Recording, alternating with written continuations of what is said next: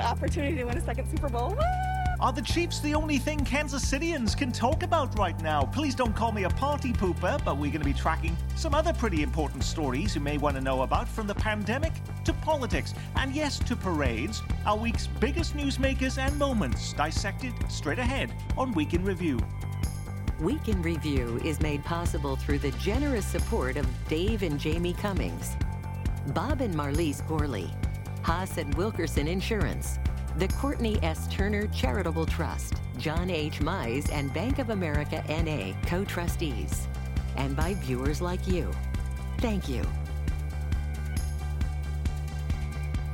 Hello and welcome, I'm Nick Haynes. Are you suffering from news overload? Well, we are trying to ease your burden this half hour as we separate the most important stories happening where we live, and all in less than 30 minutes. On that journey with us, Mr. Up-to-Date on KCUR-FM, Steve Kraske, and the news director at our NPR affiliate, Lisa Rodriguez, from KMBC 9 News, chief political reporter Michael Mahoney, and the editor of the Call newspaper, Eric Wesson. Let me say to begin with that I really can't stand talking about the same thing over and over and over again on this program. So let's get this over with quickly, because we've talked about this topic in some shape or form for 3 weeks in a row now. But this week, the mayor makes it official. There will be no public celebration if the Kansas City Chiefs win the Super Bowl next weekend. The mayor says it would be irresponsible. Now, interestingly, the announcement was made on the same day that the Kansas City Metro was recording the lowest number of COVID cases in 3 months. Not since October had the daily tally of virus infections been so low. So, Lisa Rodriguez, a number of our viewers have been asking, what would it have taken for the city to say yes? If it's not 400 cases a day, would they have said yes if there was less than 300, 200, 100? I have a feeling that the only way we would have given the green light to a parade is when the vaccine is widely available to the general public. I just think, although a parade, an outdoor parade, is maybe considered one of the safer activities you can do, with something of this magnitude, with so many people, it would be impossible to control. It would be impossible to enforce social distancing there. You've got all of this excitement for the Chiefs. You know, there may be some alcohol flowing. Everyone's pretty festive. I think it just would have been impossible to control. And unless we know that we've got some level of immunity, I don't think there would have been a call. Steve. You know, I agree with Lisa, and I said this a couple of weeks ago on this show, Nick. I think everyone's making a smart call here. Having said that, this is football. This is Kansas City. If it's at all possible in any way, there's going to be a celebration for this team should it win the Super Bowl. It may not be till this summer. It may not be in the way we saw it the first time around, but I got to believe something's going to happen down the road to celebrate this team if they win 2 in a row. Okay, I want to bring in Eric, but let me ask this. What about that invitation from Cass County officials who now want to try and bring a celebration to their neck of the woods where no mask mandate is even in place? To have someone come out preemptively and pour cold water over something that brings so much joy and happiness and hope, quite frankly, which we need a lot of right now. And so we'd be honored to host any kind of celebration for a Kansas City Chiefs Super Bowl win. Alrighty, Eric, did Cass County ever get a response on that? They got a no response from the Kansas City Chiefs. And I think what we missed in all of the hype and excitement that we have is the NFL controls how the parades are done or if they're done. And the NFL said no parades anywhere under any circumstances. And the Chiefs said that they wouldn't be participating in either way. I did some texting last night with Mayor Lucas, and that was the final outcome, that the Chiefs weren't going to do it. And a little more digging, and the NFL said, no way, Jose. But what about, Michael, this talk about, well, let's delay this, let's have it later. But I'm not convinced we're going to be out of the woods on COVID for quite some time. I can't believe they're going to do a parade in the fall when you have the Chiefs back in action. And if it was going to be next year, someone else might have won the Super Bowl. It might seem odd, wouldn't it? Yeah, something this summer, I think, at least in my mind, is unlikely because the luster of even a second championship, and they got to win that game first, all right, number one.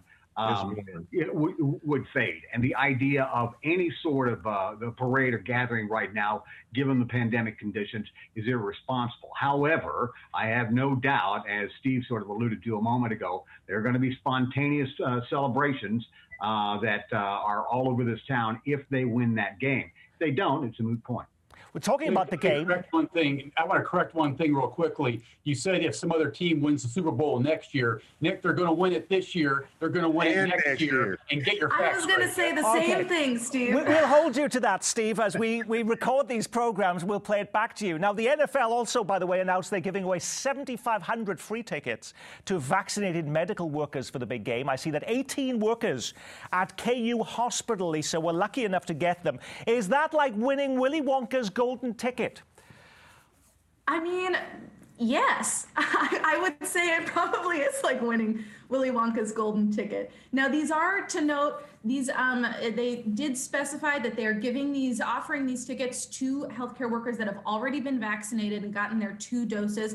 But it's not without risk. There is still travel involved. But for those that can be there and enjoy the game, I'm sure it'll be a moment that they'll remember forever. Michael.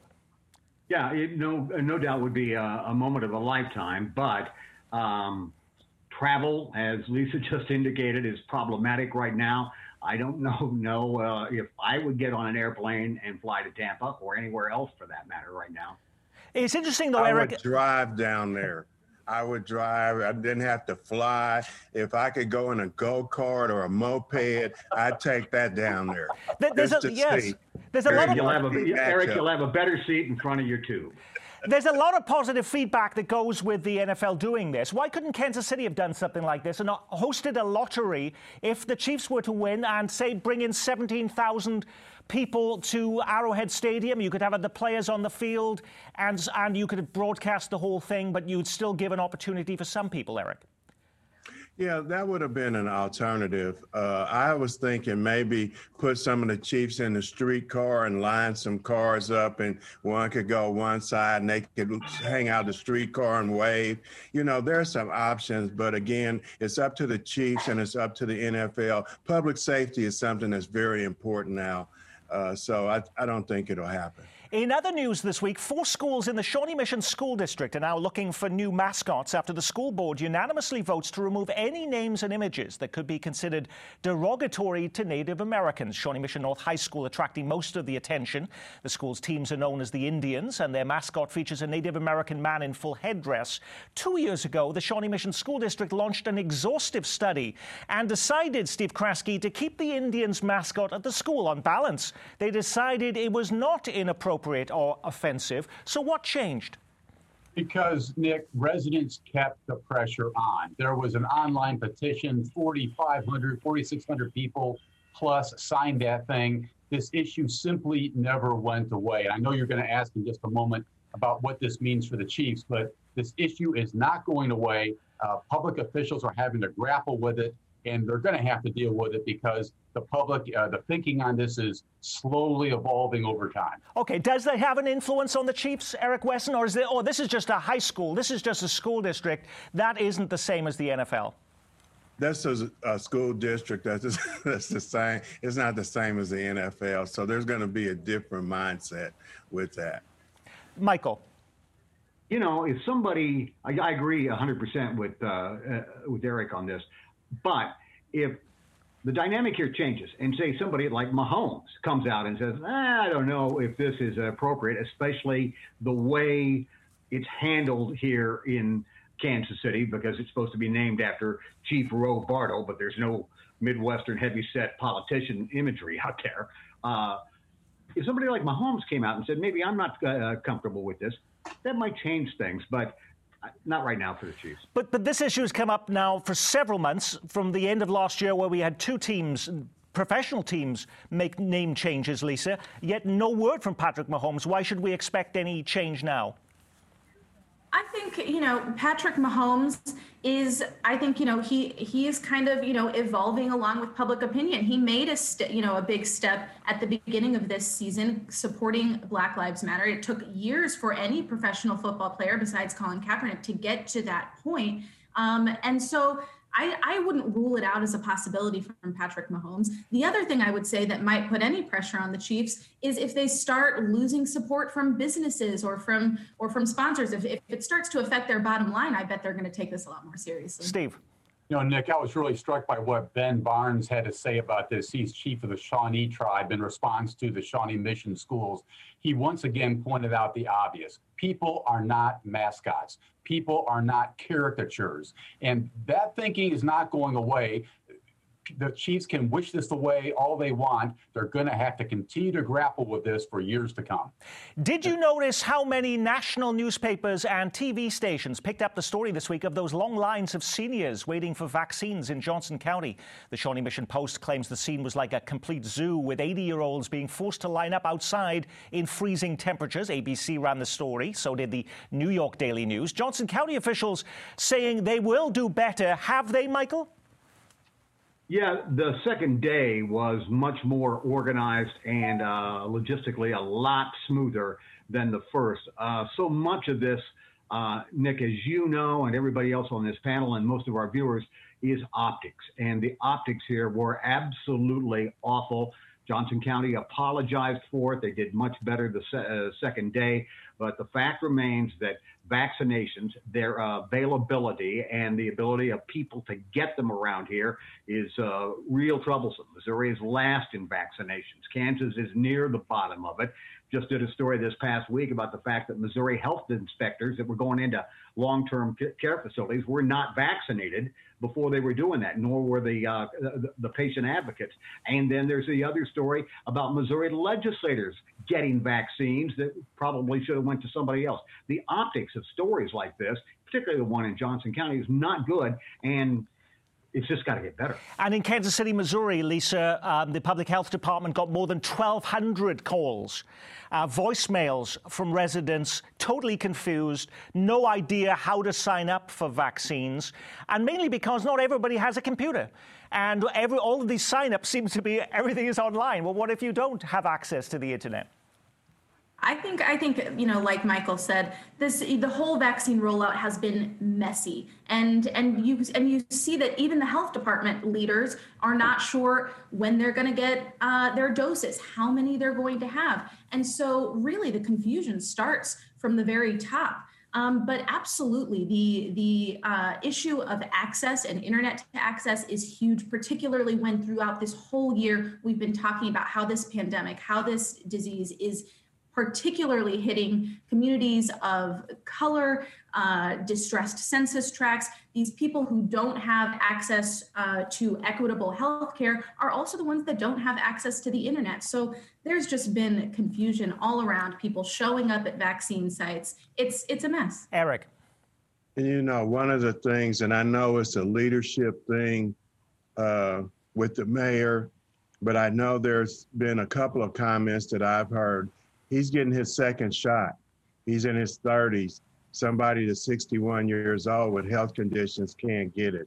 So I agree with my colleagues. It's just a bad optic right now. And I think Steve had something on his show today about it, or yesterday, about people and the vaccine and how that thing is rolling out.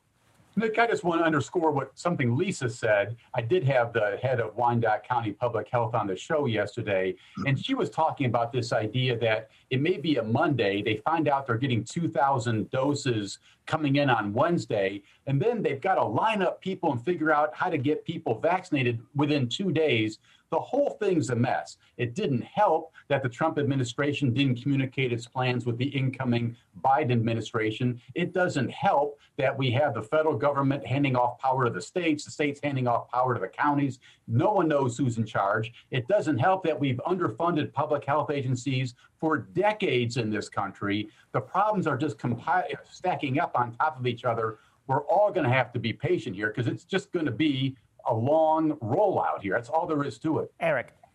Yeah, and as you speak of it, this morning when I came in, I had a phone call from one of our readers wanting to know how she could sign up for it because she didn't have a computer. So I think that somewhere along the line, somebody's going to have to say, I think Swope Health Services, they have a system for mobile units. I think they're going to have to get those mobile units out. But how are you going to reach the people that are underserved, especially in the Black community, on getting them on the list to even get the vaccine? I think that's a conversation that really needs to come to the forefront. Michael. And the other thing, the Biden administration just rolled out earlier this week a story that they'd like to ship vaccine directly to the local drugstores, the local pharmacies. And they would take some of the supplies that had been being used for the long-term care facilities, which many, at least in Missouri and Kansas, have now received those shots, and get them to the pharmacies. These are the folks that give flu shots and shingle shots all the time. They know how to administer a shot. And some folks might be a little more comfortable going to the drugstore down the corner than they are to a public health department, where they may not know where it is.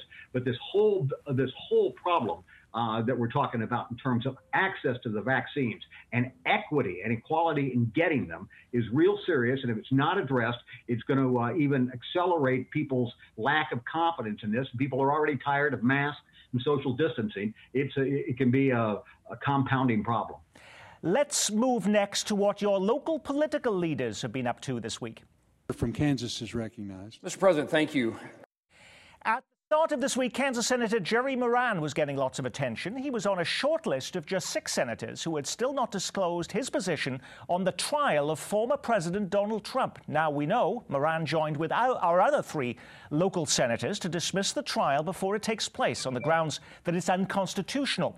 What are we to read into Moran's decision and the votes of the rest of our Kansas and Missouri senators in Washington, Steve? Well, I think one thing is Senator Moran has a reputation for playing his cards close to his vest, and people oftentimes go a long time without knowing where he's going to land. I think it also suggests, Nick, the simple politics here. Donald Trump won Kansas by 14 points a few months ago. Jerry Moran, who was expected to seek re-election, we don't know for sure, is simply going with the flow here in a bid to win enough votes to get a 3rd term in the U.S. Senate. You say he's expected to run for re-election. We had a 3rd United States Senator, Republican, announced they're not going to run again in 2022. That was Rob Portman of Ohio, Michael Mahoney. He says it's just become too difficult. It's too hard to break through the political deadlock. Is there any evidence whatsoever that Jerry Moran would say the same thing, or even Roy Blunt in Missouri, who is up for re-election next year too? No, the latest handicapping on this is that Moran and Blunt are very safe, although keep your eye on the Missouri Senate race. There may be a challenge by Eric Greitens, the former governor. The other thing is the whole idea of impeachment, too, is now beginning to look like a branch in a tree with a lot of leaves in mid-November. The Democrats are going to go through with this. They do not have the votes to convict. They do not have the votes to remove Trump and disqualify him, is what I'm saying, from ever running for office.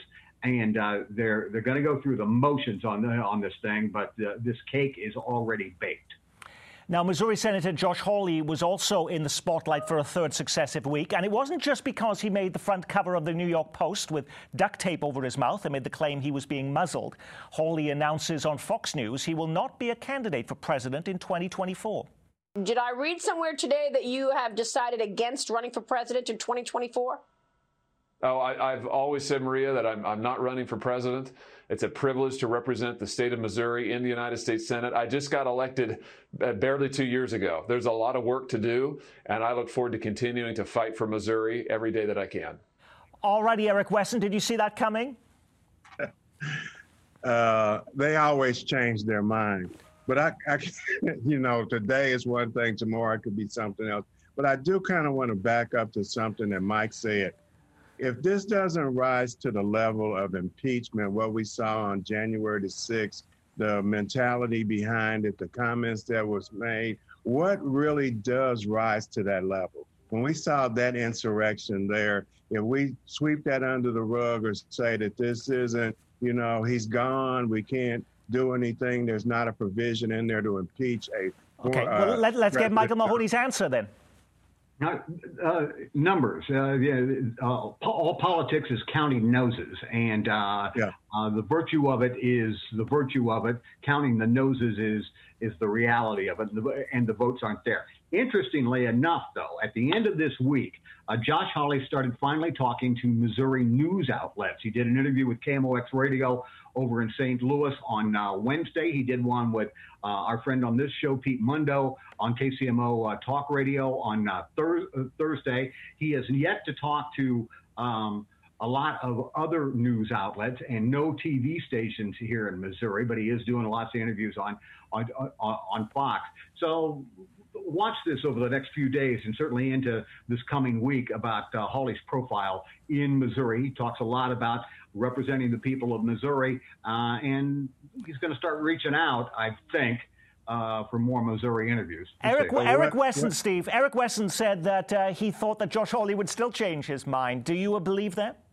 Well, it seems to me that Josh is drawing a line in the sand. He's saying he's not going to do it. And I got to tell you, Nick, I was surprised. I think the betting line was everything that Josh Hawley had been doing for the last couple of years was geared toward making a run for the big kahuna here. And clearly, the events of the past few weeks have taken a bite out of his backside. Having said that, his poll numbers in Missouri aren't bad. They have dropped a little bit. His poll numbers nationally, he's become better known as a result of all this. So yes, I was a little surprised. I think we've got to take him at his word. I think he's out for 2024. And it's interesting, he's actually there's only two senators in the entire country who have objected to every single one of Joe Biden's cabinet appointees, and Josh Hawley is one of them, Lisa, and the other is Mike Lee of Utah. Why all of this if he's not running for president? I mean, he's cementing who he is as a politician and as a senator, and he is seeing his support. While his poll numbers in Missouri may have dropped a little bit, his supporters are just as fervent in supporting him as they've always been. They love that he's standing up to Biden. They love that he's behind Donald Trump, and I don't see that changing. So I don't see how his moves in voting against all of these Biden appointees would hurt him at all. It's a very safe move. Michael. Number one, Lisa's right on the button here. Number one, remember that Josh Hawley had a fellow by the name of Donald Trump in for his campaign for, I think it was 7 times. The McCaskill line was, I thought he was running for governor of Missouri, meaning talking about President Trump. Josh Hawley has always been a Donald Trump loyalist and a conservative Republican. Nothing is going to change on that. And then the other thing about whether or not he runs in 2024, this is the end of the first month of 2021. 24 is a lifetime from now in politics. We'll see. But you got to take him in his word right now. But 2024 is a long way away. Eric. I think one of the things about him that he's got to learn in this process is he represents the whole state of Missouri, whether you voted for him or not, and not just rural Missouri. I've left 3 messages with his D.C. office and his Missouri office. Nobody's ever returned a phone call. And we're talking about not just this period, but when he was earlier in his term. So he's got to realize he runs everybody in the state of Missouri. Well, also representing the entire state of Missouri is Missouri Governor Mike Parson. He was in the spotlight this week as he delivered the annual State of the State address. We have been working day in and day out to fight COVID-19 while also dealing with civil unrest, violent crime, and a difficult budget. It was remarkable that the speech took place at all. Last week, the Missouri House shut down after a COVID outbreak at the Capitol. Just a few weeks ago, concerns about spreading the virus prompted Kansas Governor Laura Kelly to abandon her traditional speech before the legislature, choosing instead to speak to a single camera in her office. I take it Mike Parsons saw no reason to dispense with the pomp and circumstance of the occasion. Michael? Not so fast. The speech that Parson gives to a joint session of the legislature has always or traditionally been in the Missouri House chambers. Because of COVID concerns and the factor of the snowstorm in mid-Missouri in the middle of the week. But the COVID concerns had them move this speech from the House chambers to the Senate chambers. And the other thing that was interesting about it was the governor vigorously defended his actions in handling the crisis, but he did not mention any of the difficulties with vaccine distribution in the state. But I did see a lot of press releases from medical groups, from cancer survivors and so forth in the state of Missouri, talking about, Steve, that the governor did commit to making the money available to make sure that the state followed through on the vote last year for Medicaid expansion. Exactly, Nick. There wasn't a whole lot of news on the COVID front in this speech, but it was interesting to hear the governor talk about Medicaid expansion. If there was a mystery heading into this address the past few weeks, it was whether this administration would get wholeheartedly behind this Medicaid expansion amendment that the voters approved last summer. Parson's on board. They're going full board here to get this thing geared up and running. The interesting thing, Nick, is Republicans said for years that the state couldn't afford Medicaid expansion. The state's going to be able to do this in year one without cutting any other program. There is concern about the out years, but we can do this thing. Lisa, was there anything else you learned from this speech that we weren't expecting? He did mention during the speech that the first piece of legislation he'd like to see cross his desk is COVID liability protections, protecting businesses from COVID-related lawsuits. Now, that's been, a point of tension between Democrats as well that says that you shouldn't, your first move should be protecting people, not businesses. But that's something that came up during the special sessions in the summer. They decided not to take action on it until the regular session. So it was interesting to see that as his priority as far as first piece of legislation. Michael. Two quick things. Number one, he said that he would implement, the governor said he would implement the Medicaid expansion, but he also warned that it could have a strain on other parts of the budget. And the other thing to remember here is that the governor proposes ideas, but a legislature executes them. So they're the ones that build the budget. And the other thing that I found interesting, along with everything else that was just mentioned here, is the governor is proposing a tax increase. And the tax increase would be assessing a Missouri sales tax on goods bought online. And he says that would equal the footing between Missouri's brick and mortar stores and buying purchases online. So he wants to push for that. Okay, Steve. Just quickly, Nick, I want to be real clear here. The governor's proposing $100 million for highways, full funding of education, restoring higher education funding. There's no sign that in this year's budget, Medicaid expansion is hurting at all. Now, out years going forward, perhaps we're fine this year. We do have two states that we deal with, of course, in Kansas City, the other one being in Kansas, and their lawmakers have been tackling the issue of abortion. That's been dominating legislators' attention, and you could be deciding this issue yourself at the ballot box. Lawmakers moving closer this week in Kansas to adding an abortion amendment to the Constitution that you would vote on in August of next year. So what's really at stake? I've read in different accounts that the amendment would not ban abortion, but would just overturn a recent Kansas Supreme Court decision that declared women have a right to the procedure. So what difference would it actually make if this is added to the Kansas Constitution? Well, it doesn't ban abortion, Nick, but it does overturn this 2019 Supreme Court ruling. I think the bottom line is you could expect that it'll be more difficult to challenge restrictions going forward if the legislature has its way with this thing. And the other thing, Nick, on this is the fact that this would put the abortion issue inside of the Kansas Constitution. Now, one of the reasons conservatives got so upset, among several, is the fact that they believe that the Kansas State Supreme Court interpreted a right to abortion in the Kansas Constitution, even though the word doesn't appear in that. But this is a big deal to put. It's a big deal to put anything into a state or federal constitution, and that's what's happening here. Lisa. I think Michael's exactly right. It's a huge deal to put that issue, something that where opinions are changing and kind of sway as far as where the politics are and where the people in power are in a certain moment. It's huge to put it in there. And frankly, if the Constitution explicitly says that women do not have a right to an abortion, it becomes incredibly hard to push back on any legislation restricting that so that it is not an option at all. Nick, if this goes to a vote of the people this summer, there is going to be a war in Kansas on every Kansans TV screens that they haven't seen in forever. It's going to be a monumental fight. And that's next summer that we would be looking at that. Kansas City has a new sports team this week for the first time in 60 years.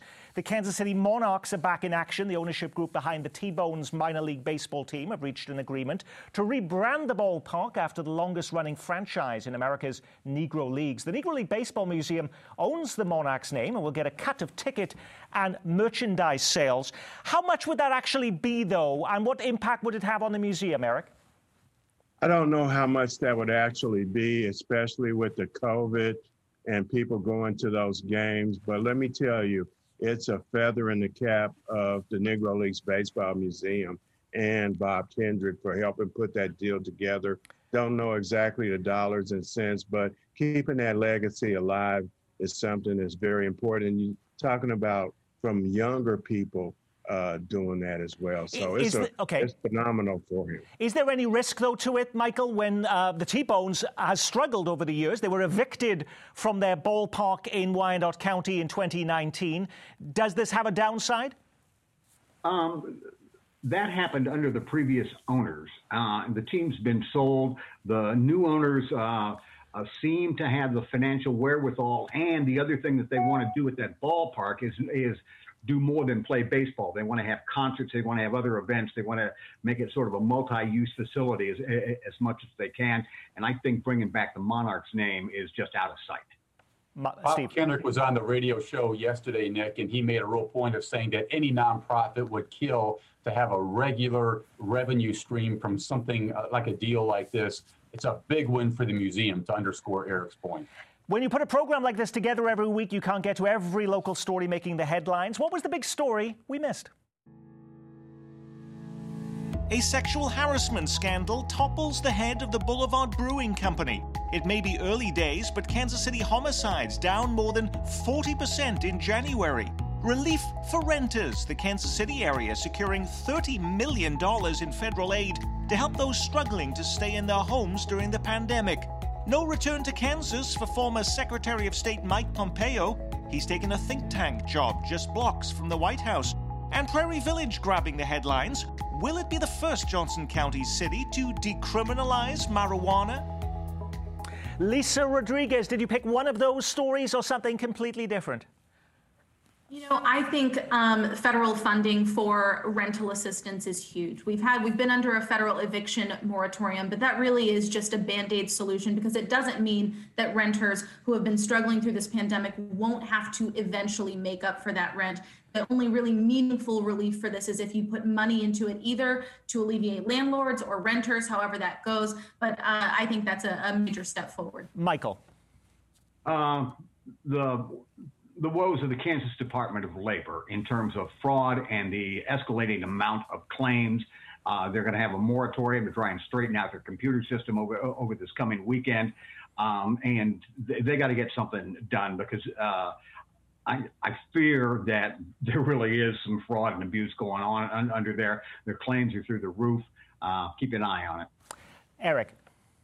I did something a little kind of connecting Black women across the United States. And this is 2021, the year of the Black woman. You got a Black woman as Vice President of the United States. The NFL just announced a Black woman as the assistant coach of an NFL football team. The CEO of Walgreens now is a Black woman. So I think this is the year so far for Black women across the country. Steve. I'm going to agree with the news director of KCUR Public Radio, Nick. Absolutely. Putting money in the pockets of those renters is a huge deal, much needed during this very dark winter. And on that, we will say our week has been reviewed. Our thanks to our news reviewers for checking in with us on the big screen, keeping you up to date weekdays at 9 on KCUR FM, Steve Kraske, and the news director of our NPR station, Lisa Rodriguez. Also with us from KMBC 9 News, Michael Mahoney and Eric Wesson of the Call newspaper. And I'm Nick Haynes. From all of us here at Kansas City PBS, keep calm and carry on.